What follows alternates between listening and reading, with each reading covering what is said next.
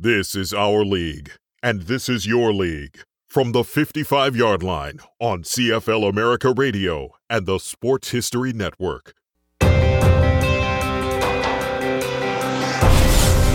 This is a league of A's and BCs. It's green and red and gold and black and blue. This is a league with 2 official languages and many unofficial languages. It's East versus West, wheat versus iron, love versus hate. This is a league where superstars are extraordinary and ordinary at the same time. It's a league of ice, of fog, of mud and wind. And for one Sunday in November, it's the nation's glue. This is a league as diverse as a country, a league of Jacksons and Kwongs, Johnsons, Moscas, O'Sheas, and Haji Razulis. This is his league, her league, their league, and their league. It's my league, and it's your league. This is our league.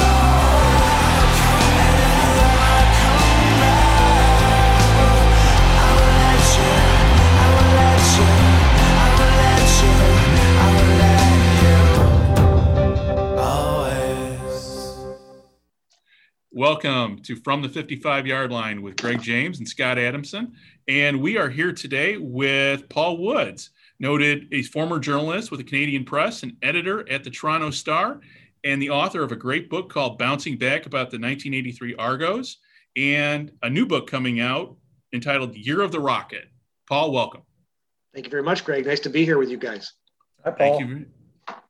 Yeah, thanks for coming on. I know it's Saturday and it is very hot out in South Carolina and Chicago and Toronto. So it's probably the best time we could have picked to do this interview inside of air conditioning and with all of us. So, so let's get rolling. And first question I have is, in terms of the Toronto Argonauts. Now, Toronto is the biggest city in Canada. Yep. And if you could just kind of lay out for us just kind of a quick thumbnail history of the Argos for the uneducated Americans down here when it comes to Canadian football. Pretty much why the Argos, who are the Argos and really why are they so important in professional football? Sure. Well, yeah, it's a really interesting story. They're coming up on 150 years old. I mean, they began play in 1873. The United States at that point wasn't quite 100 years old. Canada at that point was 6 years old. Canada founded in 1867. So 6 years later, the Argonauts started playing football, and it was sprung out of a much bigger sport back in the 1860s and 70s, rowing. The rowing was a big endeavor, and there was a thing called the Argonaut Rowing Club in Toronto. And what they did, guys that were in the rowing club decided they wanted to start playing the thing called rugby football as another way of getting exercise and having fun and stuff. And so the Argonauts Football Club was formed as part of the rowing club. And then, of course, in those days, there's pretty small schedules. Even though they've been around since 1873, so you can argue that next year, 150th year, they didn't play every single year. There's a few years in the late 1800s where there were no games played under the name Toronto Argonauts, but for the most part, they've been playing ever since 1873. Of course, fans down there may not know that our huge rivals are the Hamilton Tiger Cats. Hamilton is about depending on traffic, it's 45 minutes to an hour outside of Toronto, smaller city nearby.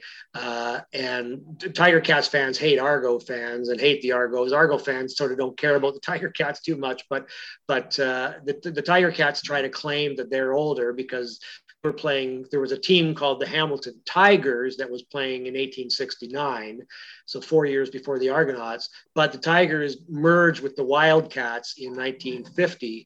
So the Hamilton Tiger Cats, as we know them, have only been around since 1950. But football was played in Hamilton 4 years before it was played in Toronto. So the Argos played starting in 1873. When what mutated and evolved into Canadian football got going in the late 1800s and in the early part of the 20th century.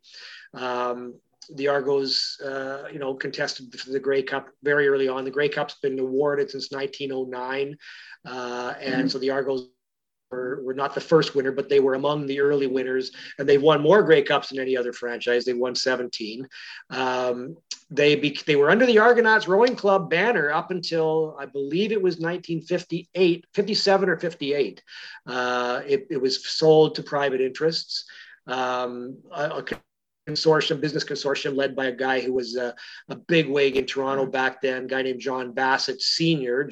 Some of your viewers will have heard of John Bassett Jr. He was involved with the USFL, with the Tampa Bay Buccaneers. Tampa Bay. He was with the Bandits in the Tampa USFL. Bay Bandits. That's right. But he also owned the Birmingham Bulls. That's right. That's right. He did. I remember him well. That's absolutely right. In fact, and arguably, just to digress for a second, the Birmingham Bulls were arguably the reason that hockey players started playing professional hockey before the age of 20. They weren't allowed in the NHL before the age of 20, and John Bassett Jr. signed a bunch of kids junior hockey to play for his Bulls. They called them the Baby Bulls, and that led to a change in the rules so that you could now draft guys when they were 18 years old and bring them up and so on. But that's a whole side story. So Bassett Sr. bought the Argos, basically led a consortium, and then eventually got majority control of the Argonauts in the late 50s. He owned the team until I believe it was 74. When they were bought by a guy named Bill Hodgson, who was a hotel owner. 4 years later, the team was sold to Carling O'Keefe, which at the time was Canada's third largest brewing company.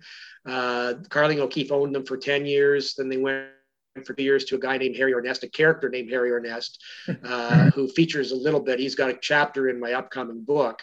He's an interesting guy. He owned the Argos for 89 and 90. They moved into the Sky Dome in 1989. They had played most of their life. They had played in a stadium called Varsity Stadium, which was part of the University of Toronto. In the downtown core of Toronto. In 58, they moved into Exhibition Stadium on the grounds of Canadian National Exhibition. They were there for 30 years. Then they moved into Sky Dome in 89. Sky Dome was built, Sky Dome being the first retractable roof stadium, I think in the world, was built because there was a Grey Cup game played in Toronto in 1982 that just pissed rain. It was an unbelievable downpour, and half of Exhibition Stadium had no roof on it. The one side, the south stands, were uncovered, and the people over there were just flooded. And that led the politicians to say we need a dome stadium. Of course, the Blue Jays had come along in 77 and joined, and they were also playing in Exhibition Stadium, which got bastardized to allow baseball in there. It turned the stadium into kind of a crappy environment for football and baseball. But having the Blue Jays there and the Argos and that rainy Grey Cup led to the building of Sky Dome. So that happens in 89. They were there for about 27 years, I guess. And then in 2016, they moved into BMO Field, where they are now, which is pretty close to where old Exhibition Stadium was. BMO Field is a fantastic place to watch football. It's outdoors. It's real grass. They don't even put ads on the field because it's shared with the TFC soccer team. Fantastic viewing experience, great sightlines. In the interim between Harry Ornest and now, they've had a number of owners. Harry sold it to the most famous owners in the history of the team, which was John Candy, Wayne Gretzky, and Bruce McNall. Bought the team in 91. They signed Rocket Ismail from Notre Dame, who was going to be the number one pick in the NFL draft. Gave him more money than a football player in any league had ever been paid. They owned the team for 3 years. That's the subject of my book, and we can talk about that at some point. And then the ownership has changed hands 4 or 5 times since then. What's interesting, and maybe to wrap up my long-winded, you wanted me to give you the quick version. I'm giving you the long-winded version, but no, that's okay. It's great. So to wrap this up, they've gone from being a very prominent place in Toronto and in Canadian sports. I mean, if you go back to the late 60s, early 70s, when the Argos were arguably at their peak in popularity, they were up there. They were probably bigger than the Toronto Maple Leafs are. And of course, Canada is a hockey country. But in Toronto, the Argos were as big as the Leafs back then. Leo Cahill ran the team. They had a lot of renegades on the team back then. They almost won the Grey Cup in '71, didn't. And then they would sell out Exhibition Stadium. It was 33,000 seats, and they were sold out for 3 or 4 years in a row. And then it expanded to 54,000 seats when the Blue Jays came, and they didn't quite sell out, but they averaged 47,000 fans a game back in the late 70s. And then it's been a slow and steady slide ever since. Sadly for the hardcore fans like me, we've seen the team have some fantastic success since 1982. But we've also seen their place in the marketplace has just continually gone down. They're now number 4 in the market here at best, behind the Leafs, the Blue Jays. Actually, they're arguably number 5, and they may be behind the soccer team TFC, although they way better TV ratings than soccer does, but TFC outdraws them in the building. Obviously, you've got the Leafs, the Blue Jays, the Raptors. Raptors are huge. Then you've got TFC and the Argos kind of in that lower tier. But Toronto's also become an NFL city. There were years of games being blacked out, local home games being blacked out, and a lot of fans at the same Canada got cable before anybody else. Southern Ontario got cable sooner than anybody else in North America, basically. And so we were getting NFL games beamed into here, and Argo games were being played at the same times and were blacked out. And so people would start watching NFL games. So we've seen this steady decline of the Argos in the marketplace, to the point now where they averaged, I think, 12 or 14,000 fans in the last time we played in 2019. The ratings are good. The CFL draws great ratings, and they draw great ratings in the Toronto market. Argo games draw well. There was an old joke that, the Argos are like porn. Everybody watches and nobody admits to it. You watch it quietly in the privacy of your own home, right? But so they're struggling, and that's one of the reasons why I believe that the owners of the Argonauts, which is MLSE, which also owns the Leafs and the Raptors and TFC, I think they're pushing hard for a merger with the XFL, because they see the CFL with its 9 teams, while every other league has gone to 30 plus teams. They don't see it. They don't see growth potential here. They don't see a chance to build the value of the enterprise. And I think they see that as being possible with an XFL merger. We don't have to talk about the XFL, or we can, whatever you'd like, but that's where they are. They're in a rough spot in the market right now. Got really diehard fans, but there aren't enough of us coming to games. There's maybe 10 or 12,000 real hardcore Argo fans who are there no matter what, love the double blue, love the boatman, love all that stuff. But in the greater Toronto area, which is, as you said, it's the biggest city in Canada and maybe the 3rd biggest city in North America, when you look at the suburbs, they're an afterthought. A lot of people don't know what the Argos are. They would never think of going to a game. They don't even know they exist. So there you go. That's amazing to me. Just considering the history of it, though, to have it drop off like it has, it's almost like the way you're describing it, that fans have sort of aged out of the Argos or something. It's like maybe that's it's sort of right to a certain extent, Scott. I mean, there's a million factors for what happened, and I've often said that I hope the Argos never go out of business. Obviously, I really fervently want that. I love the team, and I want them to be around for as long as I exist. But I never did go out of business. There's a hell of a book to be written about how they went from way up here to down here. And there's a million reasons. I mean, the Blue Jays is one of them. The NFL thing I talked about is one of them. The Raptors is one of them. There's the fact that, when we talk about the Blue Jays arrived in '77, and suddenly the New York Yankees and the Boston Red Sox come into town. And then next week, the Saskatchewan Roughriders are coming to play the Argos. It just doesn't. Toronto longs to be a world-class city. Torontonians, they don't identify with Canada the way they should. They sort of have this southern viewpoint, and they see themselves as in the league of the New Yorks and the Los Angeleses of the world. And so the Yankees is a cooler sounding thing than the Saskatchewan Roughriders. There's so many factors. And one thing is they went 31 years without winning the Grey Cup. From 52 to 83, they never won. And in a 19 league, it's pretty hard not to win any of them in 31 years. And so there was this huge demand to win, like the pent up demand for it. And when it finally happened in 83, it was right around the time the Blue Jays were getting good and competitive. And it's like, okay, finally we won. Now we can move on to other stuff. We can start going to baseball games instead. And then, of course, they didn't market themselves. They marketed themselves terribly back then. They did not perceive the Blue Jays as a competitive threat. The Blue Jays were an unbelievable competitive threat. They were marketing to young families and kids and cheap tickets and a fun afternoon at the ballpark. And the Argos thought that you just had to basically say tickets are on sale and people buy tickets, or put on a winning team and people will show up. It doesn't work that way in this market, as it turned out. It would for hockey. The Leafs can sell out no matter what, no matter how terrible they are. But in the case of the Argos and football, they got good and their attendance went down. And this is how that pattern has been repeated. I mean, their attendance went down in 84 after winning the Grey Cup in 83. It went down in 92 after winning the Grey Cup in 91. When they had Doug Flutie here in 96 and 97, the greatest CFL team ever, probably, or certainly one of the top 3 CFL teams of all time, 2 years in a row, they went 17-3 and won the championship. They got 17,000 fans a game in a 54,000 seat stadium. So this market has turned its back on football. When they moved into BMO, like a lot of other people, I believe that was going to be a real salvation, getting back to outdoor football on grass in a great venue.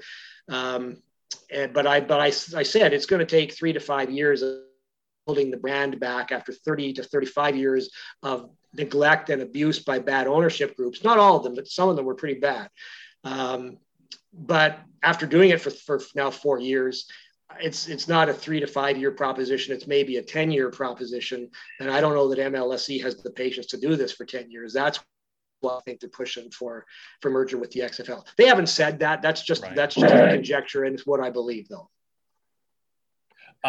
In terms of just like marketing, how are they marketed up there? I mean, to me, marketing starts with just even coverage on local news. Is the local news talking about the Argos, or are they pretty much just an afterthought even in the newscast? Yeah, I mean, it's been a decline over the years. I mean, in the old days, like in the early 80s, when I moved to Toronto in 1980, there was an Argo story on the local newscasts every night at 6 o'clock and 11 o'clock. Not every night, but very often, right? Right. And of course, there were 3 newspapers in Toronto back in the 80s, and they all had Argo beat reporters, and they all had columnists who covered the Argos regularly, went regularly to Argo games, sometimes went on the road with the team. But over time, the coverage just dissipated. I mean, the local TV news doesn't really have reporters anymore. There was a half-hour sports program every night at 11:30 before like Sports Center came along and all those kinds of national ventures. There was one in Ontario for Global TV, and they ran a lot of sports coverage, but they only had 2 full-time reporters. So given day, one of them might be at an Argo practice and one of them might be doing something about the Leafs or the Blue Jays or horse racing or whatever.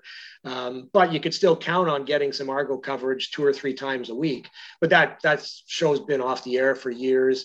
Like some of the local stations don't really cover sports anymore. The local TV, the local newspapers, only one. There's now 4 papers in town, but only one of them has anybody on the Argo beat. The Toronto Sun actually does cover sports pretty aggressively. The other ones have left it to the wires mostly, and they focus their coverage on the Leafs, Raptors, and Blue Jays.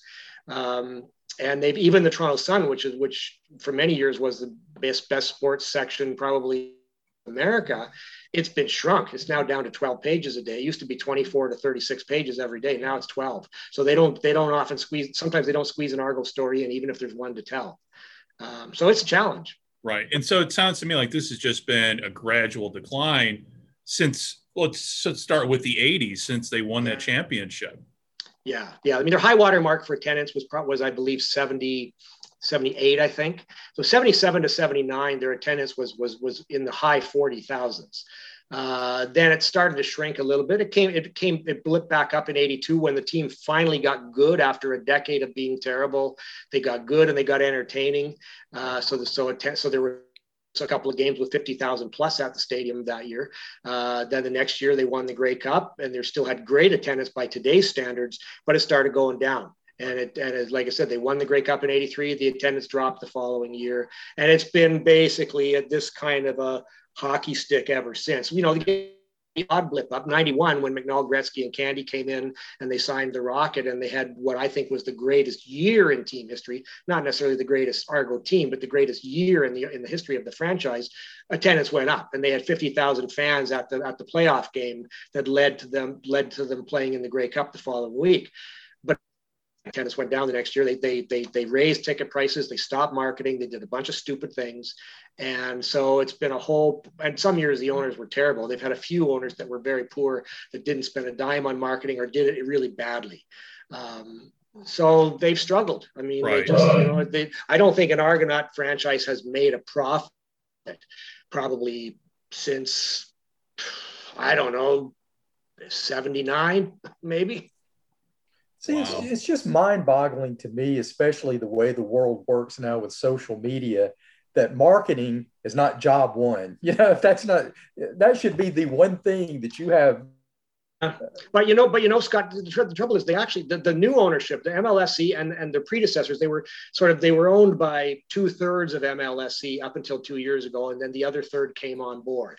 So they've really had the same ownership for the last 4 to 5 years, and all that time in the new stadium, and they've done some really good things. They tried to tailgate parties, which of course are huge in the States, but have never been a tradition in Canada. We've got tighter liquor laws and things like that, but they tried that, and they tried really cool TV commercials. The Argos have a fantastic presence on social media. They're probably the best social media team in the Canadian Football League, and it's not like they haven't spent money. They've tweaked ticket pricing, and they've tried a bunch of different things. And it just seems like whatever they try, they're struggling to get traction in this market. Part of it is the market itself. It's a huge city, and it's so huge that it's hard to get around, right? I can get to a game because I can hop on a commuter train and be dropped off right at the door of the stadium. But if I had to drive to a game, it's a nightmare. Traffic's as bad as LA or worse. Mm-hmm. And the location where they are is the only one that you can get to from every direction, either by car or by public transit. So they need to be where they are. A lot of people often say, if they just the suburbs, everything would be solved. No, it wouldn't, because the suburbs is not one thing. The suburbs is 10 different things. And there are suburbs of Toronto that are way farther from me than the Argos are right now. No way I would ever drive to Oshawa to a game. And I couldn't take the train. It would I could take, if I want to spend 2.5 hours. So they've got challenges like that, and it's multicultural. Canada is a very multicultural country. Thankfully, I'm glad of that. And Toronto is an incredibly multicultural city. But for people that have come here from other lands, whether it's first or later generations, gridiron football is not a big thing overseas. And so you follow soccer. Basketball's got a glowing global presence. And if you really want to fit into Canada and into Toronto, you got to follow hockey, right? And so football, and then of course the NFL is this global behemoth that's right next door. We get a ton of games broadcast in Canada every week, more than you probably get in almost any city in the United States. And so you add that all up, and it's like everything you try, none of it seems to be working. Have they tried? And I don't recall hearing this, but they tried what they tried in Edmonton, which seemed to work, at least on camera, was cheap beer. Oh yeah.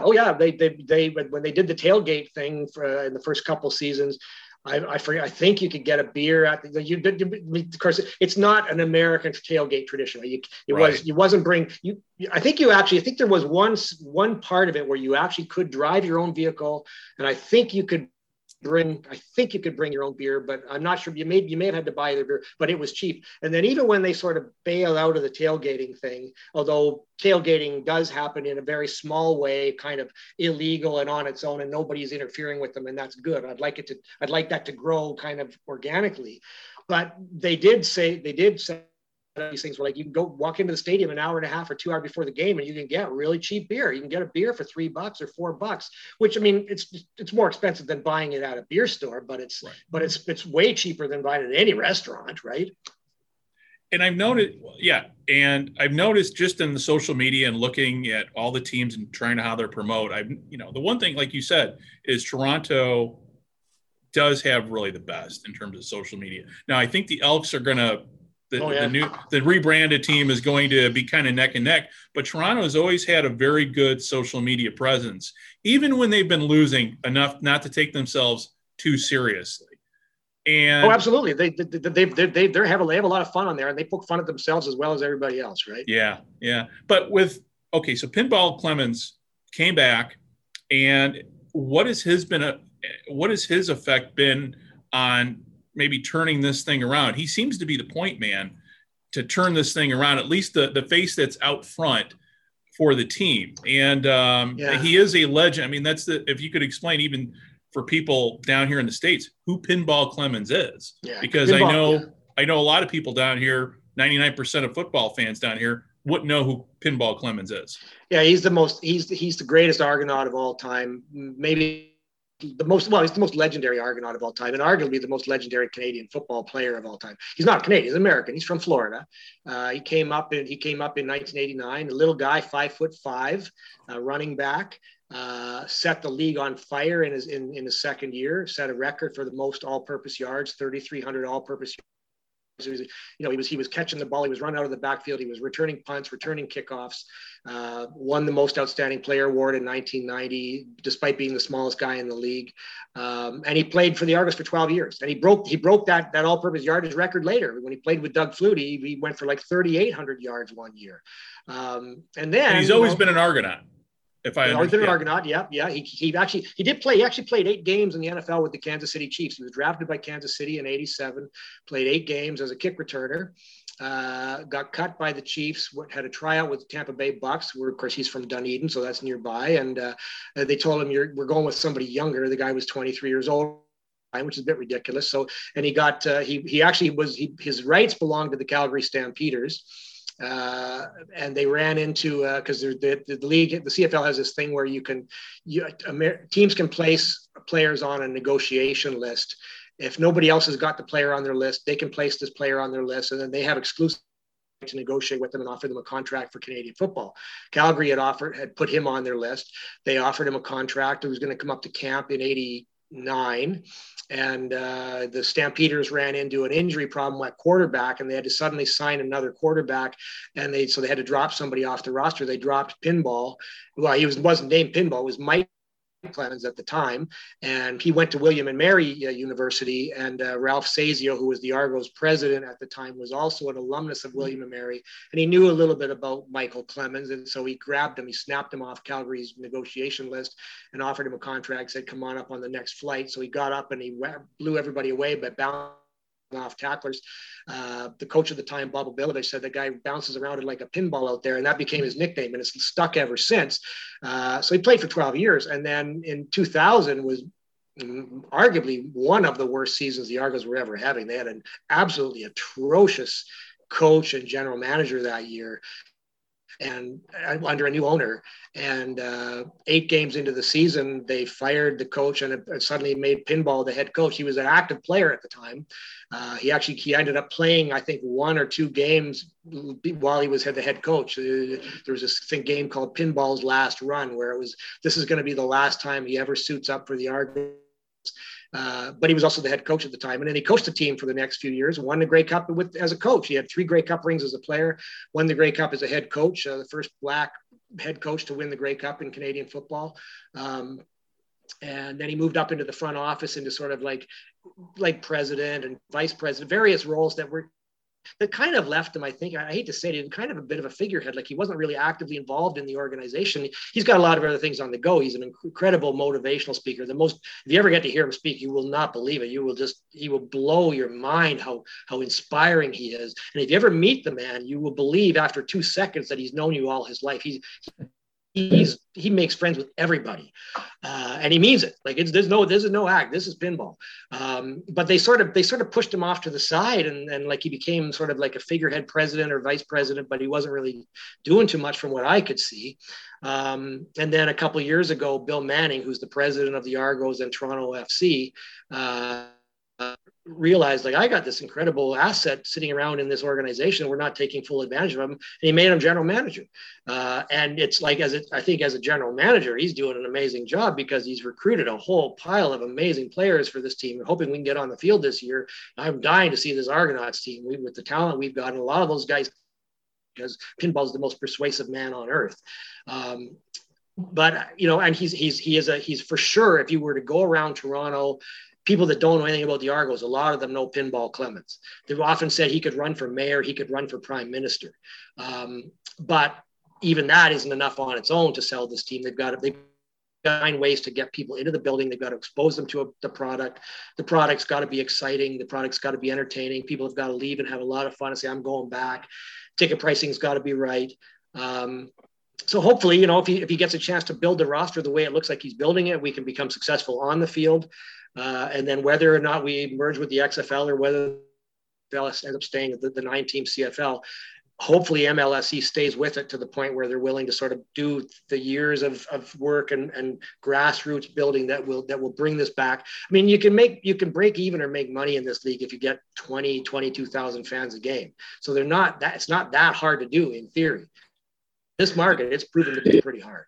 Did you get a chance to talk to Pinball for your book? Oh, absolutely. Yeah. He was a big part of the 91 team, and he was incredibly insightful. And, you know, he's a big part of that story. 90 was his most outstanding player year. So the year before. And in fact, it's funny that, you know, 91 is the everybody remembers because of Rocket and Candy and Gretzky and McNall and the unbelievable story of the Grey Cup that year.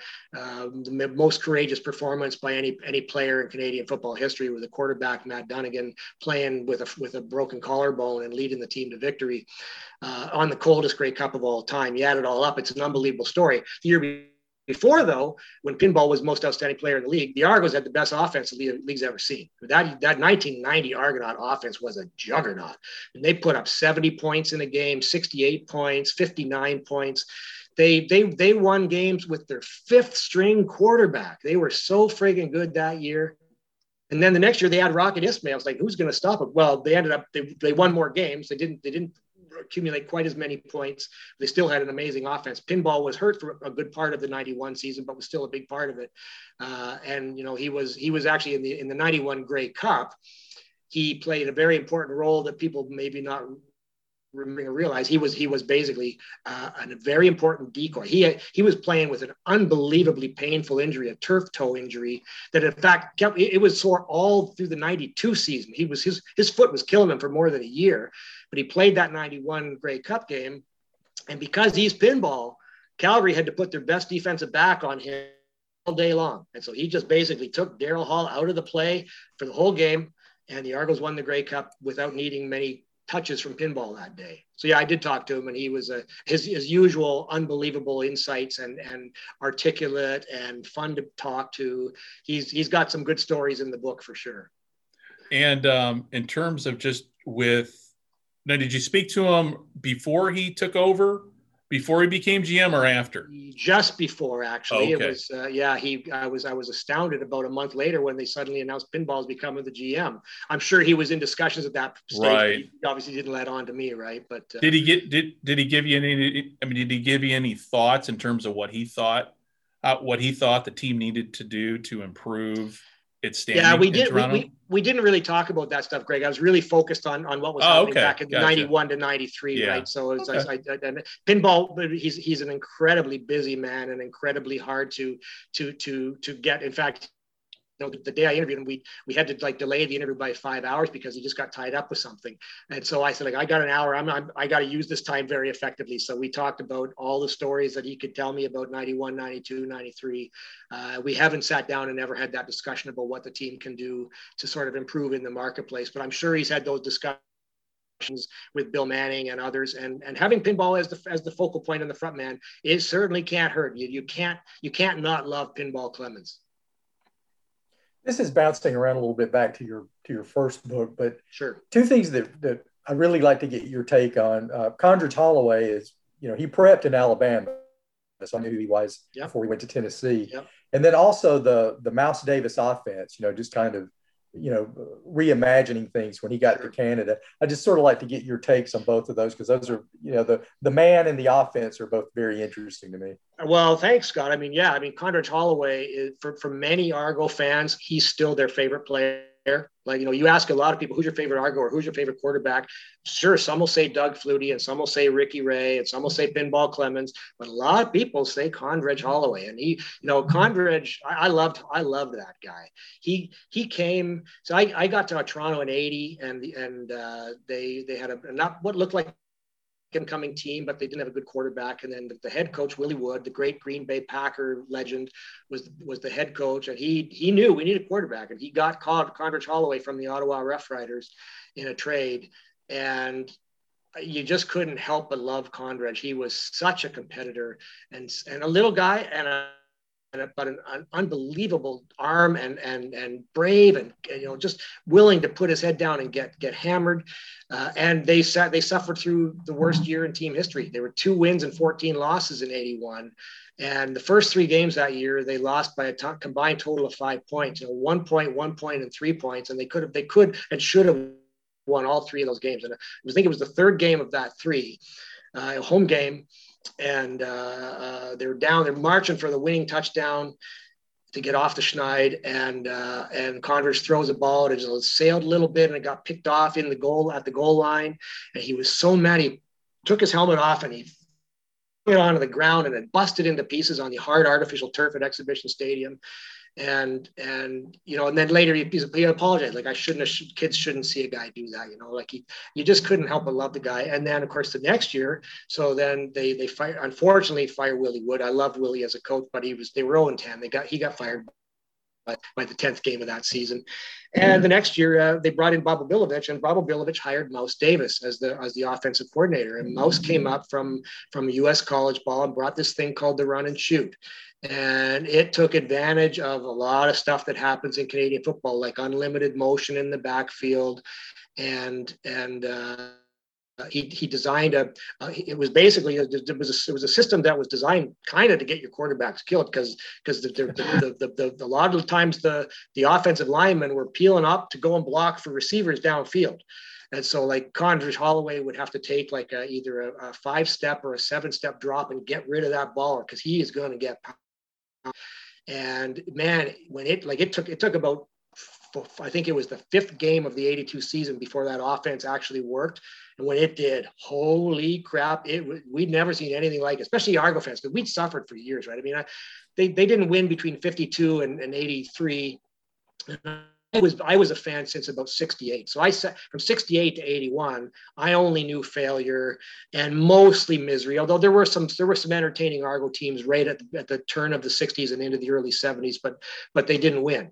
They didn't win at all. They got to the Grey Cup once, but from 71 until 81, it was mostly just garbage, and they would find creative ways to lose. Right there, there was one year they go into the last game of the season. You can get in the playoffs if you just lose the game by 15 points and they lose by 16, right? Like that kind of stuff would happen. And it was always to Hamilton, the rivals down the road, right? And so when suddenly now we get to game week, I think it was week 5, I think, of the 82 season, home game against the Edmonton Eskimos. And Edmonton at that point was about to win their 5th Grey Cup in a row. They were the dynasty of all time. And Warren Moon was the quarterback, and man, they were and every year they would come to Toronto and just decimate the Argos. And that night, we kicked them. We kicked the crap out of them, and it was Condredge Holloway to Terry Greer, unbelievable long bomb touchdowns, and the Exhibition Stadium went bananas. The place was so crazy. Thousands of fans stormed the field after the game. Like it was the 2 players of the game, Holloway and Rick Moore, on the defensive star of the game, were being interviewed by TV, and Rick Moore had to basically pound guys out of the way to get Condredge to the locker room afterwards, because there were fans on there trying to give me your glove, give me, and Condredge had an unbelievable year in '82. That offense was just made for him, and so he was the most player of the league that year. And then most left after 1 year. There was basically a power struggle. I think he wanted more power than old Bilovich was willing to give him. Maybe he wanted to be a head coach. I don't know, but he went down to the USFL and everybody thought, well, there goes the run and shoot. But the guys knew. And in fact, there's a funny story in my book about 83, the bouncing back book. They brought in an assistant coach, obviously a new offensive coordinator came in to replace Mouse, and he didn't understand the run and shoot. And the players, led by Condredge, just said, like, fuck this, we're doing the run, we're running the run and shoot anyway, boys. And they did, and they won the Grey Cup with it. And the guys wanted to buy Mouse Davis a Grey Cup ring. They did good, but he's mad. He wishes he got one, right? But that run and shoot offense, and of course now, even that season, even during the 82 season, teams were copying it. It's funny, there was this one bread and butter play of the run and shoot, which they called the hitch screen pass. It would basically, Holloway would take the snap and would instantly throw a pass out to the one side, usually to Terry Greer, the best receiver in the league at the time. And he would catch it basically like maybe 1 yard over the line of scrimmage. And then he would start peeling upfield, and you'd have these two offensive guards up running with him, right? And mowing down defenders as he's running. And in the Grey Cup in 82, the year the run and shoot came up, they Argos did a crazy thing. They put in a receiver for the first time in the Grey Cup game, a guy named Emmanuel Tolbert. They plucked him off Saskatchewan's practice roster, and he was better in their view than the guy they had starting all year. So they put him in the lineup for the for the Grey Cup, and they threw him on the other side a hitch screen pass, and he went for like an 84-yard touchdown. And later in that same game, Edmonton threw the hitch screen pass to Waddell Smith, and he ran for a touchdown. Like, teams were stealing the offense from Mouse as it was going on. And you watch, even now I see hitch screen passes all the time. It's like that became one of the predominant pass plays in Canadian football. A short pass to the sideline to a guy who's only 1 or 2 steps over the line, and you got blockers in front. It's the bread and butter play, and Mouse brought it to the league. He brought a lot of innovative plays to the league. The motion, you don't see as much motion now. What you see with the thing that's called the waggle, right, where the inside receivers don't have to be lined up on the end, can move in motion towards the line of scrimmage before the snap. But what Mouse had he had the guys crisscrossing in the backfield. So you'd have like a slot back and a fullback and a slot back and a fullback all crisscrossing before the ball snapped. So you could obviously, Condredge could see, well, are they in man coverage or are they in zone? If anybody's moving, then they're in man. And depending on how there's lined up in a zone, I know this guy's going to have a mismatch. That's what it was. And Mouse's offense was predicated, and every team does this now. Every team in sport, in football, does this. It was predicated on read and react. So it was up to Condredge Holloway and Terry Greer and the other receivers to see how the guys were lined up in the coverage and run their patterns accordingly. Greer would see where a guy was lined up, and he would know that means I'm going to run an out or an in or a slant or a go. And he and Condredge had to get on the same wavelength on that. And it took 4 games. The first 4 games, they were struggling. But when they got it in that game 5, it was like, one of the guys in my book described it was like you could see a telepathic ray between Holloway and Greer. They both knew exactly what he was going to do. And Holloway threw the ball knowing Terry's going to be there. And Greer ran there because he saw how the defensive backs were lined up in coverage. That's where Condredge is going to throw the ball. And everybody does that now, right? Those kind of timing and read patterns are just constant in the NFL, college football, Canadian football. Everybody's doing it. It's all because of Mouse Davis, in my opinion. Yeah, I mean, he had to be like a kid in a candy store when he got there with all the rule innovations in Canada that just, made his style absolutely perfect. Oh yeah, the motion and the extra guy, like he's got an extra weapon, right? He's got 6 receivers instead of 5. So yeah, you add all that up, yeah, for sure. Yeah, it's sort of. I remember when they had the American experiment, they were billing it as longer, wider, faster, and it definitely was when you had Condredge and working out of a Mouse Davis offense. Yeah, if Canadian football done properly is incredibly entertaining and arguably more entertaining than any other brand of football. And unfortunately, and this I think is one of the things that hasn't helped the Argos, although it's not only affecting them, but I think the rules and the way teams have coached in the last 15 to 20 years have changed, have lost some of the entertainment value. it's not as fast a game. I watch old games. I got a lot of games originally on tape, and now they're all digitized. And if you watch them, you watch a play, the play comes to a halt, the whistle blows, and you use a 30-second skip feature that a lot of VCRs and DVD recorders have. You just jump 30 seconds ahead. The next play is already underway. Nowadays, it doesn't happen. Nowadays, everybody's making all these substitutions. The roster's got bigger. So now 3 new defensive linemen are coming on the field and 2 new receivers are coming on the field. And the referee's watching all this. And then finally starts the 20-second clock. And so by the time the ball is snapped, 30 or 35 or 40 seconds have elapsed, whereas there used to be 2 plays done in the time it's now taken 1. So we've lost some of that. And, and I think the teams have loaded up on defense. They've loaded up all these coaches, they've now got 12 coaches on every staff, and most of them are trying to stop you from scoring. They're not trying to score. They're not bringing in Mouse Davises. They're bringing in Buddy Ryans, guys that are just designed to kill offense. And so Canadian football, and in the meanwhile, the U.S. has been stealing all of our innovations, right? The U.S. NFL stole some of these things, like the hitch screen pass and things like that. They now run 5 receiver sets. It used to be that you never see 5 receiver sets in the NFL. You'd see 2, a fullback and a running back and a tight end and 2 wideouts. Now you see 5 guys, and sometimes they're even 5 fast, young, small guys. We were doing that 30 years ago, right? So and they stealing all our best quarterbacks. Connor Holloway, if he had been born 30 years later, he would have been playing in the NFL.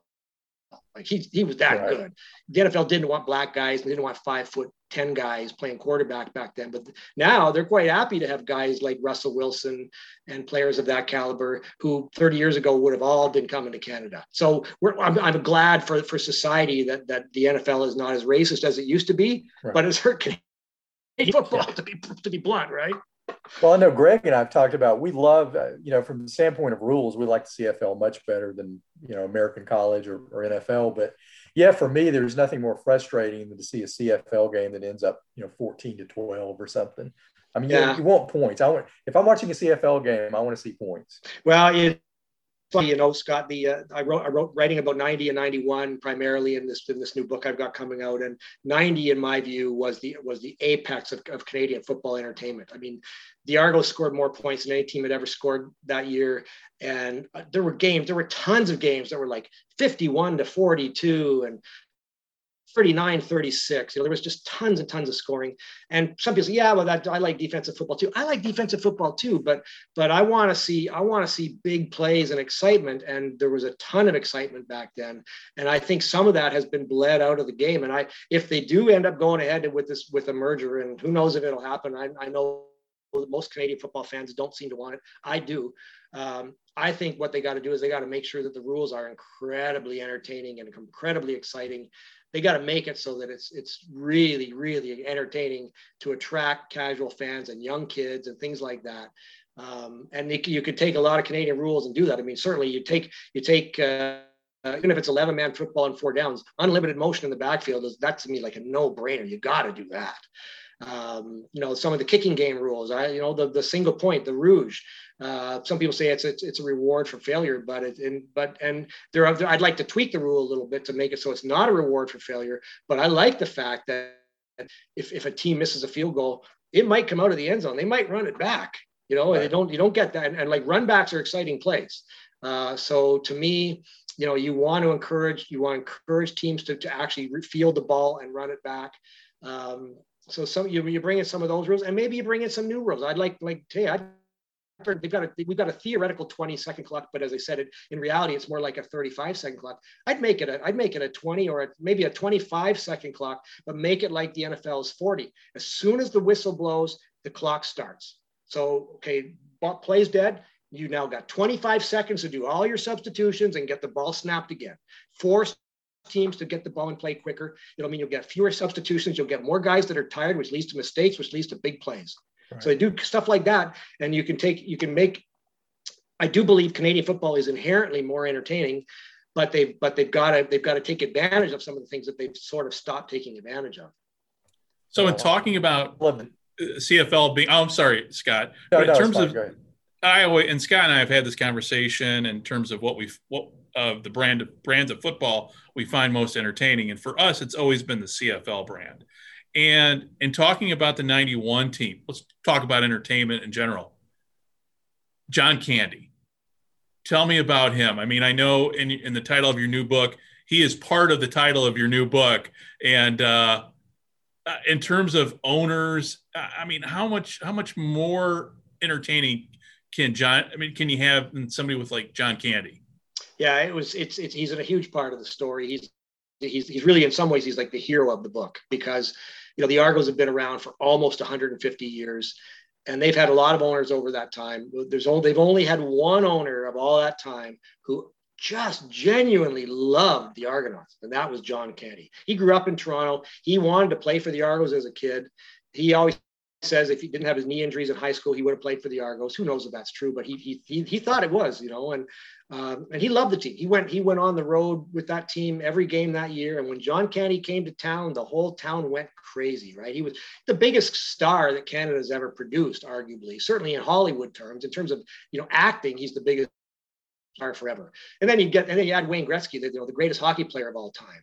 And you add Bruce McNall, who, turned out to be a real fraud artist, but he was also the owner of the Los Angeles Kings and a guy who seemed to be like a tycoon with a Midas touch. It was an incredibly entertaining season, and John Candy was massively important to it. When the Argos went on the road, they drew big crowds, and yes, it was to see the Rocket, and it was to see Matt Dunnigan and Pinball Clemens, but it was also to see John Candy. And the day before the game, he's on every single radio station in town at 5 a.m. till 9 a.m. Come on out to the game tomorrow. Buy tickets. Come on, we're going to get the blackout lifted. Come on, buy tickets. He signed autograph. He bought some. I think there was a line. I don't know if the line ended up in my book, but there was lines like he bought everybody in Canada a drink that year, right?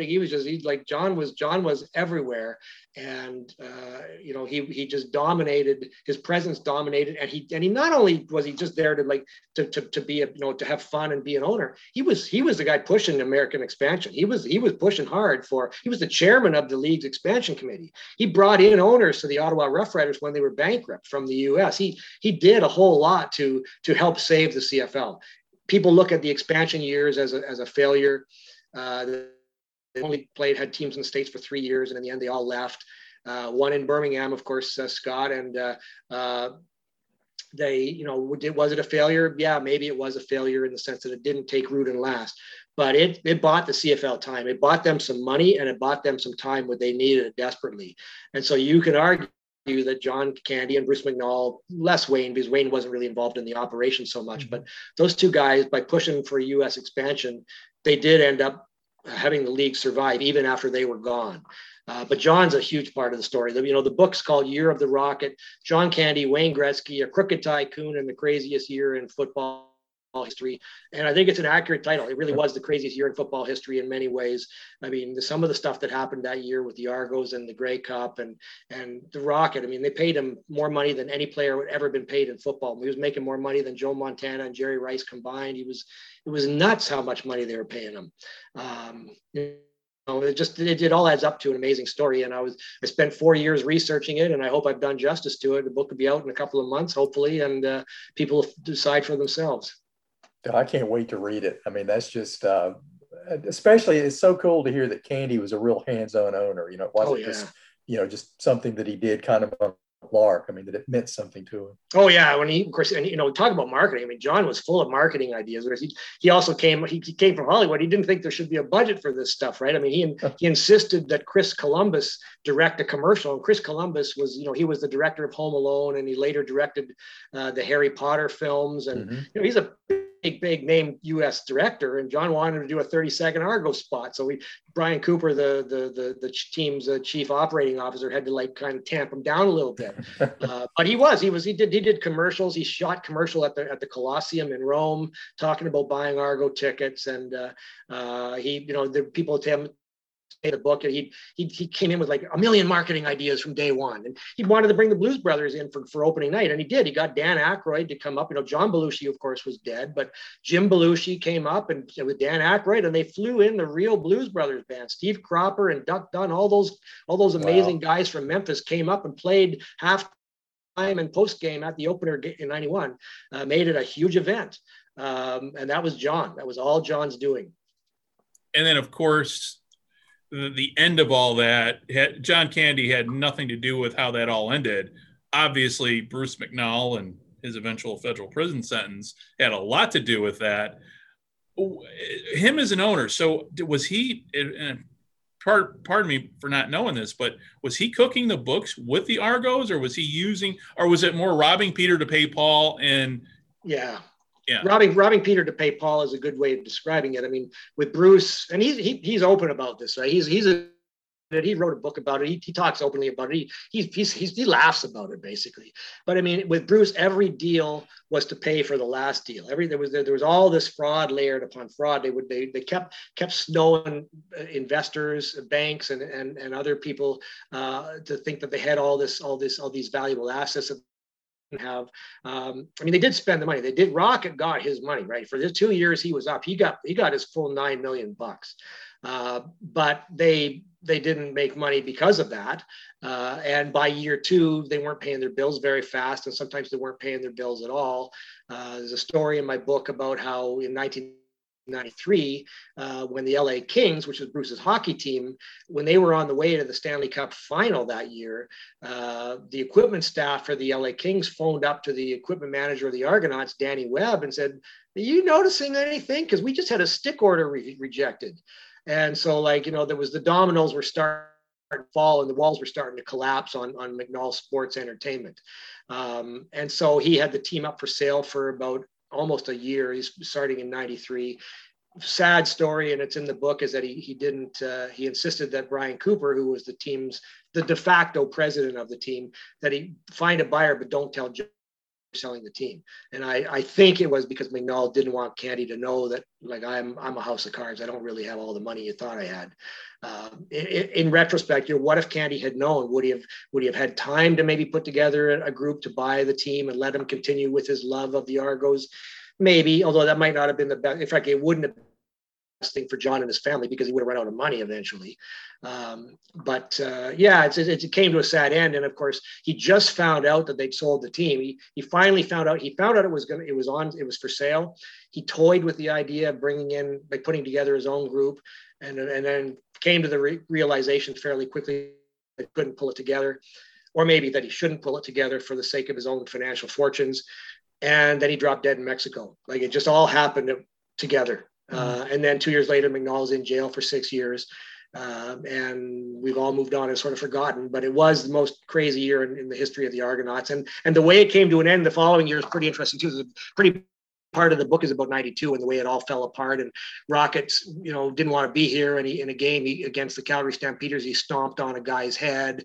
There's all kinds of stories like that, right? So. Wow. And when you were working on the book, were you able to interview John Candy's family and Rocket? Yep. Yeah, not Rocket. I tried for 14 months to get Rocket to talk to me. Never got an answer. I tried everything you could try. Phone calls, emails, texts. I sent a registered letter to his house. I went through several people that are good friends of his to ask him. Got nothing. Finally, I got an intermediary. I said to this person, if he's not going to do it, get him to at least tell me. And finally, in the end, he declined. So he's the one guy that I wasn't able to talk to that I wish I had been able to. A few people, of course, died along the way. I mean, I never got a chance to talk to Darrell K. Smith, one of the greatest receivers in Argo history, a very colorful character, but he died before I started working on the book. But yeah, I talked to Jennifer and Christopher Candy. They have really fond memories of the Argos and their time going to games. And their mother, Rose, John's widow, Rose Candy, every year they'd have up at the family farm north of Toronto, they'd have the Rose Bowl, and they'd all wear Argo jerseys and play a game of football.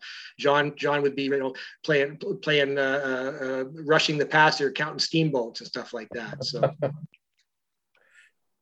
And were you able to interview Gretzky? Yeah. Talked to Gretzky. He had some very interesting things to say. Told me some things I'd never heard before. I didn't get a super long interview with Wayne, but I got enough time to get some very, very useful information about Rocket, about Candy, about the organization as a whole. Gretzky, of course, is one of the few guys that got his name on both the Stanley Cup and the Grey Cup. that meant a lot to him at the time. But he also he realized certainly sooner than John did, and maybe even sooner than Bruce did, this isn't going to work financially. He wanted out by year 2, and he got dragged along for the full three plus years. But he was not happy about losing money. Although he told me he didn't lose any money, but maybe he didn't, because people did tell me, people very close to Bruce told me, well, that was the way with Bruce. He never wanted his partners or his friends to lose. So if you lost money over here, he'd cut you in on a deal over here where you'd make money. So it's possible Wayne got back his investment through race horses or other investments that Bruce and he did together. Yeah. And were you able to interview Bruce? Oh yeah. I had a good interview with Bruce. I went and interviewed him in his office down in Santa Monica. I mean, it's how the mighty have fallen, right? I mean, there's a great story in the book about how when Larry Smith became the commissioner of the CFL in '92, and the first time he went down to LA to meet with McNall, he had like 4 floors of his office tower, and then 6 months later he had 2 floors, and 6 months after that he had 3 people or something. And when I interviewed Bruce, it was in a nondescript office. It looks like he was basically renting a small office in a suite of offices. He didn't even have a real proper desk. He's still got friends, and he still gets to go to LA Kings games for free and all that stuff. But he's not the player that he used to be. But he knows it, and he talks about it basically. He doesn't really apologize for all the things he did. He just kind of sheepishly, with a grin, acknowledges that he did it. He does say, that owning the Argonauts was one of the most fun things he ever did in his life. And a big part of what made it so much fun was working with John Candy. In a way, and if I'm hearing it correctly, man, correct me if I'm wrong or if you think different, but in a way, McNall kind of saved the CFL by bringing in Candy, by bringing in Gretzky, talking expansion. Do you think we would be talking about CFL football at this point without McNall, without Gretzky, without John Candy? You're onto something, Greg. I mean, it's very possible we wouldn't be. I mean, the league was in really rough strait back then. It's funny, when I talk about 91 as the greatest year, the craziest, most magical, electrifying year in the 150 years of Argonauts football, and it was all of that. And people remember, oh yeah, the Rocket and Candy and Gretzky, they all remember the Blues Brothers. Everybody has all these happy memories, and they're true. They're all real. But at the same time, the Argos opened the 91 season in Ottawa against the Rough Riders. 4 weeks later, the Ottawa Rough Riders declared bankruptcy, right? And Calgary didn't have an owner for much of that season, and Hamilton was on the brink. Teams were struggling. And so, having McNall and Candy and Gretzky and Rocket and Pinball and Dunnigan and all those guys, it definitely helped the league then. And then it did, as I said earlier, it led to expansion, which whether it's a failure or not, because it didn't survive, it brought in some money when they needed it. Arguably the league's lowest point was in '96, which was at the first year after the expansion era was over. Baltimore had folded and moved up to Montreal. Everybody else left. And the league was very entertaining that year. The Argos were lucky to get Doug Flutie, and we had a great year and won the Grey Cup. But to get to the Grey Cup in Hamilton that year, and the league was out of money. They didn't have enough money to give the players in the Grey Cup their game checks. They had to go to a sponsor, Tim Hortons, and get money so they could pay the players for playing in the Grey Cup. So if they were that close to dying 5 years after McNall got there, would they've even got there without McNall? It's a great question. We'll never know the answer, but I think it's very possible the league might have died by '93 had it not been for McNall, Gretzky, and Candy and that whole circus. Wow. This has been a great hour talking, and this is a great story. I mean, and this is one after I know both Scott and I want to really pick this conversation up after your book comes out to talk more about the Argos. If you could, can you let everybody know where they can find you and how to order your Sure. Not only your first book, but your second book? And I'm speaking from I read your book and your first book about the Argos, and it's one of my favorites. So I do appreciate you for writing it, because I always love good writing, and much like Scott, you're a great writer, and we're both looking really forward to your new book coming out. Well, I'm ordering this one immediately as soon as you tell us how to do it. well, thank you both for kind words. And I really did. I really enjoyed writing that first book. And, I believe that it's a part of Canadian history that deserves to be preserved. And the Argos have been an institution in this country for almost 150 years. And that's only a little slice. The 81 to 83 era is only 3 years out of that whole time. But it's an important part of the history. I'm glad I was able to reach out to so many people to tell me about their own perspectives, and so I could try to capture it in the book. And I feel the same way about the 91 era, that, the Hollywood era, that you could call it, I guess, that it really deserves to be preserved so that 100 years from now, somebody could go back and read that and go, wow, that happened. So in terms of how to get it, now I can't give you ordering information quite yet. I do have a publisher. I'm happy to tell you. The publisher is named Sutherland House. It's a Toronto-based nonfiction company with a great editor, a guy named Kenneth White, who's one of Canada's greatest editors. The plan is for the book to be out and for sale on both sides of the border by around the time the league starts the season this year. So it could be out as early August, or it might be more like around Labor Day, around early September.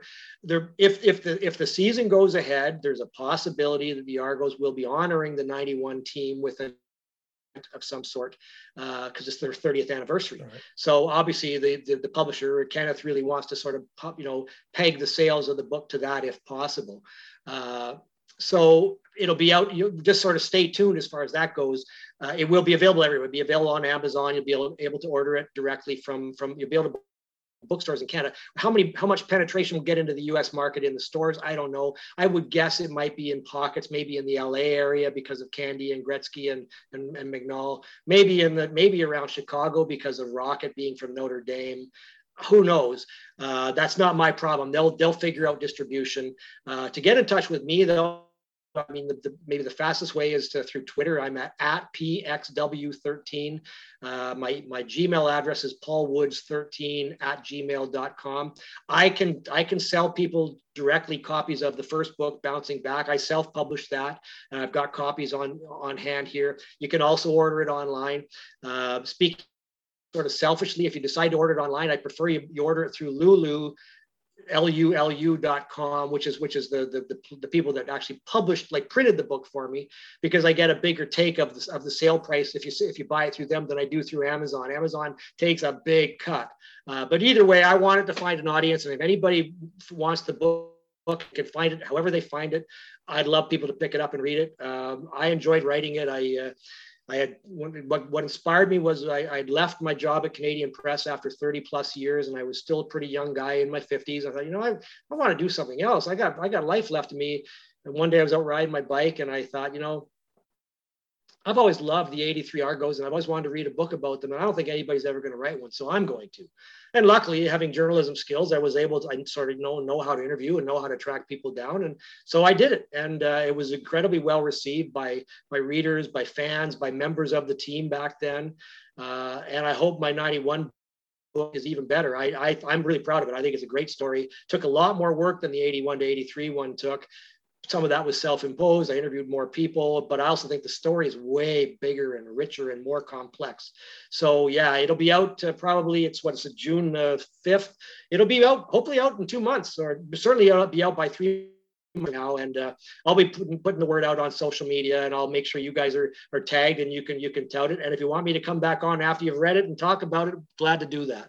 Oh, we are definitely going to have you back on after it comes out. So fantastic. Well, Paul, thank you very much for coming on and speaking for Scott and I and everybody down here in the States. Hopefully we quite a few people listening to this podcast, and we're in our 3rd episode, and we really want to thank you for coming on. This has been a great hour, and I know you have places to be. We could easily go on for another hour hearing stories about the Argos. So, yeah. But yeah, we will definitely have you back on. So with that said, this is Greg James with Scott Adamson, and thank you for coming and listening to us from the 55-yard line. And as always, football unites. Thank you very much, Paul. See you soon.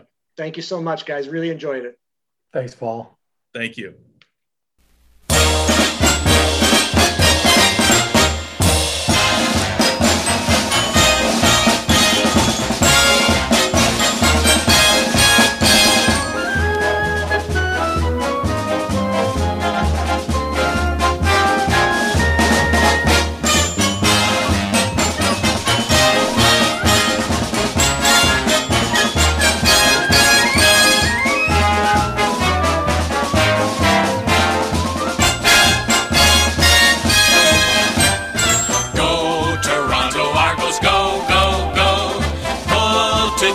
fight the foe, scoring touchdowns for the blue on blue. The Argos will win for you.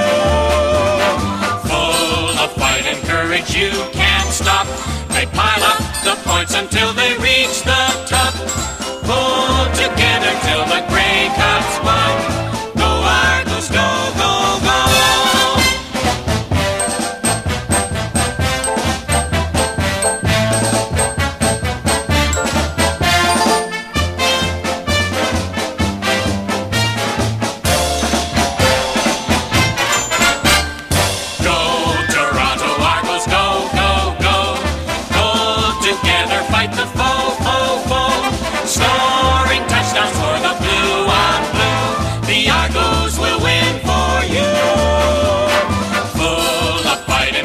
You can't stop.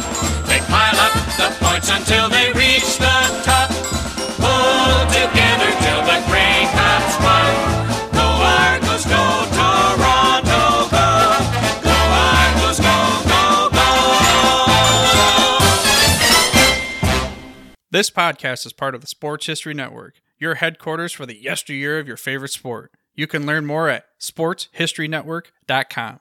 Hi, I'm Oz Davis of the True the Goats podcast here at the Sports History Network. I'd like to take a minute to tell you about quite possibly the greatest website of all time, newspapers.com. If you're listening to this podcast, or any of them at the Sports History Network, you're probably into sports history. And you probably also know that for learning about anything prior to, say, 1990 online, the typical search engines like are nearly completely useless. But then there's newspapers.com. Newspapers.com gives you access to over 640 million pages worth of news from North America, Britain, Ireland, and more, dating from 1798 to last week. Do up a search for Super Bowl I, the 36th Berlin Olympics, Wayne Gretzky's first game, whatever.